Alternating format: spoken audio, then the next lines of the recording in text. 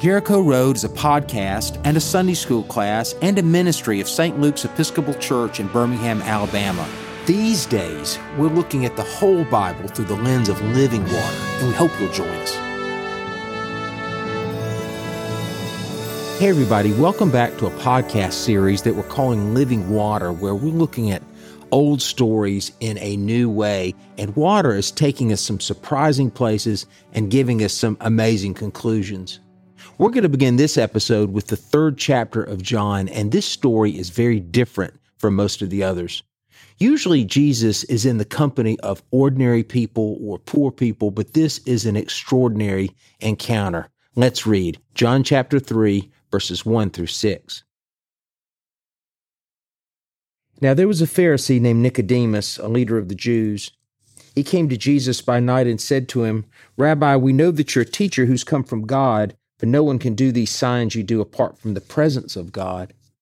Jesus answered him, "Very truly I tell you, no one can see the kingdom of God without being born from above."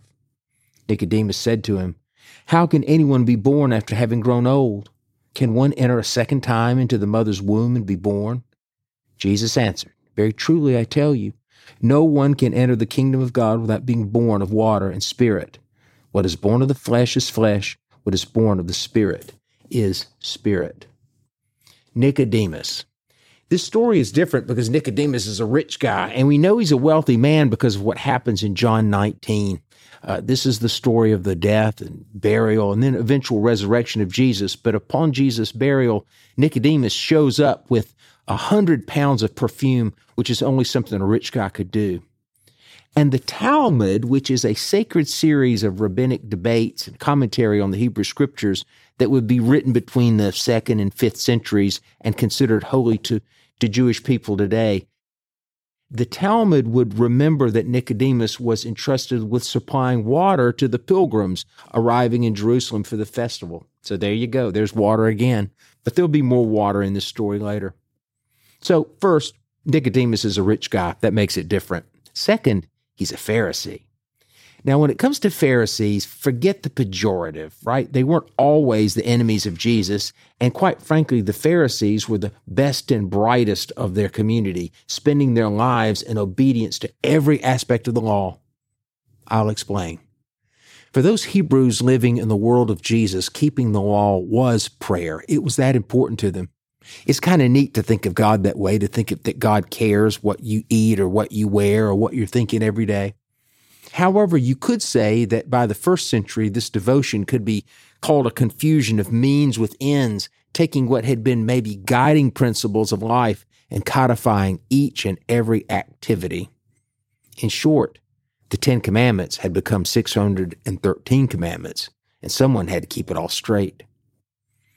A good example is what they would do with the Sabbath. As the day of rest became seen as another day of keeping the sacred law. Here are a couple examples. Exodus 16:29 says that no one should leave his house on the Sabbath, which, by the time you get to the world of Jesus, was interpreted to mean about 1,000 yards or so away from the front door. And so a few years ago, and on a walk with a companion in the Galilee, I noticed a wire strung along poles around the periphery of a village, and while it looked like an electric wire, it was actually extending the floor plan of each house so that they could actually walk around on a Saturday. You needed Pharisees to help you with this kind of stuff, to keep you square with the Lord. This is how they would please God. Of course, my favorite example is the Sabbath elevators in Jerusalem to this day. It's easy to get caught in a Sabbath elevator. These just ride up and down from floor to floor nonstop on the Sabbath from Friday evening to Saturday evening, avoiding the igniting of fire, which is a prohibition of the Sabbath or considered work. I got stuck on one elevator one time, so it was so slow that it had a chair in the back for you just to sit down and wait until you eventually reached your destination.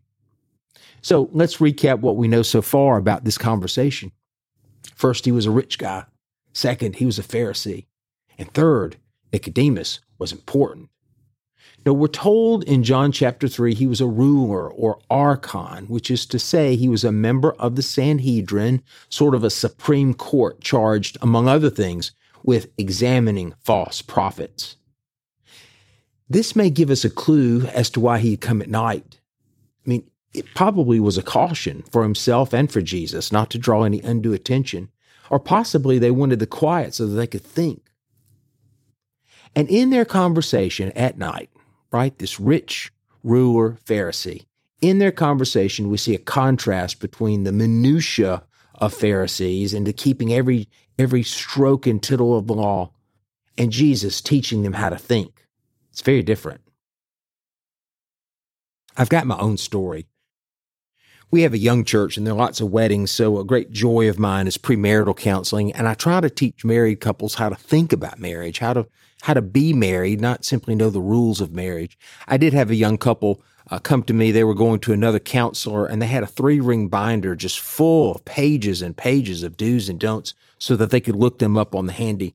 I'm not sure a marriage will survive if you've got to look up leaving the toilet seat down. I mean, you're supposed to know that kind of stuff, right? And so Jesus, and as opposed to following the 613 commandments, really teaches us how to love God and to love each other to the point that we're in relationship day by day by day with God. So in this conversation that we see with Nicodemus is a pattern that you'll see again and again in the Gospels. Someone asks Jesus a question, and then Jesus says something different, and then this is misunderstood, and then Jesus says something even more wild with a discourse to explain. Now, the same is here in John chapter 3. Nicodemus is just simply impressed with the signs and the wonders coming from Jesus. And Jesus responds that these are only important in that they lead to inner change. In other words, don't confuse means with ends. And what is that inner change? Well, Jesus calls it born again. Now, for those of us growing up in the South, born again can be a badge, or born again can be a phrase, born again can be an indicator that you're a Christian. But born again in this sense becomes our ability to see and to live within the kingdom of God, which means that heaven begins now and you don't even have to wait. Born again means life right now with heaven in it, as opposed to waiting for the pearly gates. Born again means being changed in a way that allows us to start over. And Jesus uses 2 images. Water, there's water again, and spirit. Water, precious and rare. You can't make it. Only God can make it. You can only pray for it. You can only hope for it. In a world with very little water, it's both precious and holy. And then spirit, God's spirit, the power to discern, to see, to understand, and how's this one? The power even to apologize. And then finally, Jesus says, are you a teacher of Israel and yet you do not understand these things? I like to remind folks in this podcast of something that we call the principle of repetition, which is a fancy way of saying that stories will repeat themselves over time. This is remarkable given that the Bible isn't a book, but rather a library of books. It's written by many people over many centuries, which means that if God did something once, God will do it again. Better yet, if God did something for them, God will do something for me. And as a teacher of Israel, he should have known these stories over and over, of starting over stories, of born-again stories. Exodus surely comes to mind, as a nation of slaves are reborn into a mighty nation of God's people. Or how about Jacob's dream? A man on the run from a brother in a murderous rage. He has a dream and sees angels descending and ascending on a ladder and representing the Jacob that could be or will be, but not yet. He's learning, and he's learning that he's not perfect, but yes, with God's help, he can grow. That's born again. Or David, the mighty king who murders a man and takes his wife, and upon learning that even kings must be accountable to God, he finally falls on his knees and writes this song: have mercy on me, O God, according to your steadfast love. According to your abundant mercy, blot out my transgressions, wash me thoroughly from my iniquity, and cleanse me from my sin. That's Psalm 51, and it's a psalm about being born again, again, and again. Or even in the garden, as Adam and Eve have eaten of the fruit that was promised would be the sentence of death, but they don't die after all. And although life is hard and consequences are real, the Lord God makes garments of skins for them both. God makes the clothes for them, which is grace in the garden. And this is a story of starting over again and again and again, born again and again, all through this library that we call the Bible. But for my money, the best story to parallel that of Nicodemus and being born again is a story found in 2 Kings chapter 5. It's the story of a general who had everything he ever wanted except one thing, and that's his health. His name was Naaman. He came from a neighboring country called Aram or Syria. He had gold and silver and armies and wealth, and yet he had a terrible leprosy that left him in total despair. In those days, they would enslave the people that they conquered, and he had an Israelite slave who suggested to him that he write a letter to the Israelite king and ask him if he could speak to the prophet about being healed. So he writes the letter, and the king of Israel gets it, but it's Naaman the Syrian, and he figures that this is just a pretext to an invasion. The king has a come apart. He can't heal Naaman. He knows he can, and just when he's about to be at a point of despair, the prophet Elisha steps in.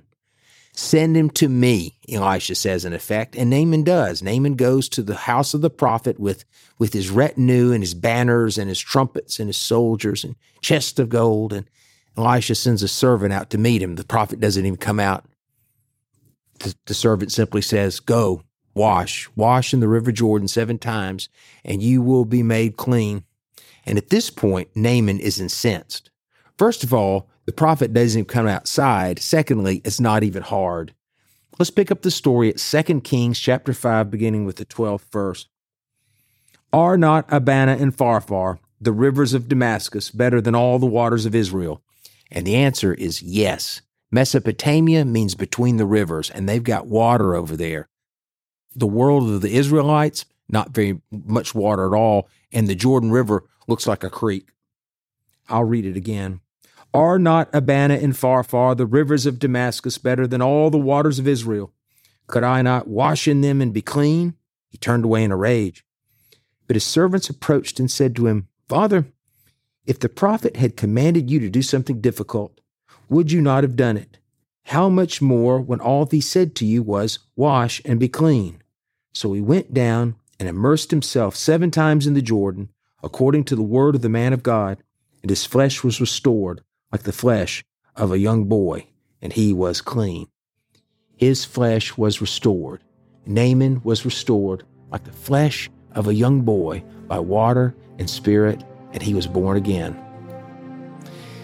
I said this a minute ago. Growing up in the South, born again can be a badge. It can be a tag to let you know that you're a Christian or a certain kind of Christian. But most people, when they think of born again, think of it as a one-off, as a born-again Christian, something that happens for you one time. Friends, we can wash in these waters again and again and again. We too can start over again and again and again. We can go home again and again and again. And I'll say this, we can say we're sorry again and again and again, and we can be born again. So that's our lesson for today, and here's a question. How can we start over? Or how's this? What do our authentic apologies look like? Thanks, everybody. Catch you next time.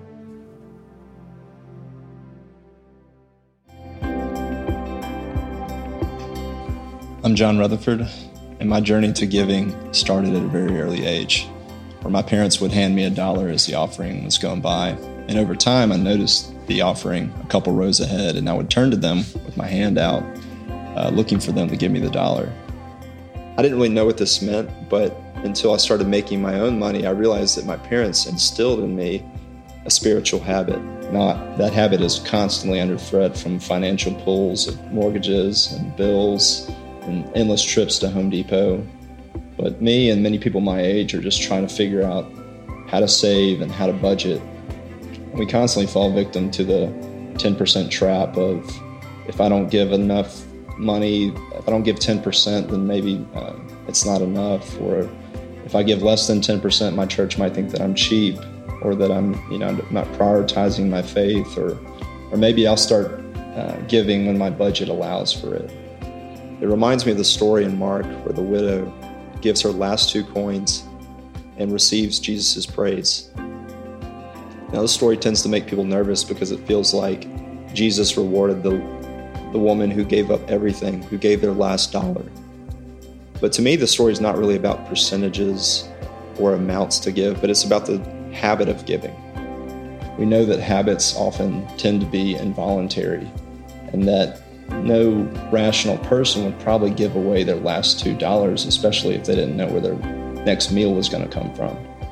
But if you have the habit of giving, you give in good times and in bad, and not just giving when you have excess.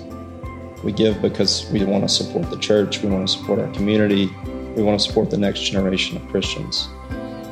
What's nice about St. Luke's is you don't have to look far to see where the money is going. We have so many great things going for this church. Great youth programs. We have great foundation groups, Bible studies, breakfast between services, and we even have a new satellite church in Crestline Park. We truly have the opportunity to be part of something bigger. We know that when we pledge our dollars to St. Luke's, that they're going to really plan something great for this community and this church. We would love for you to consider pledging to St. Luke's this fall. That way we can grow our St. Luke's family. So who's ready? We are! Thanks be to God!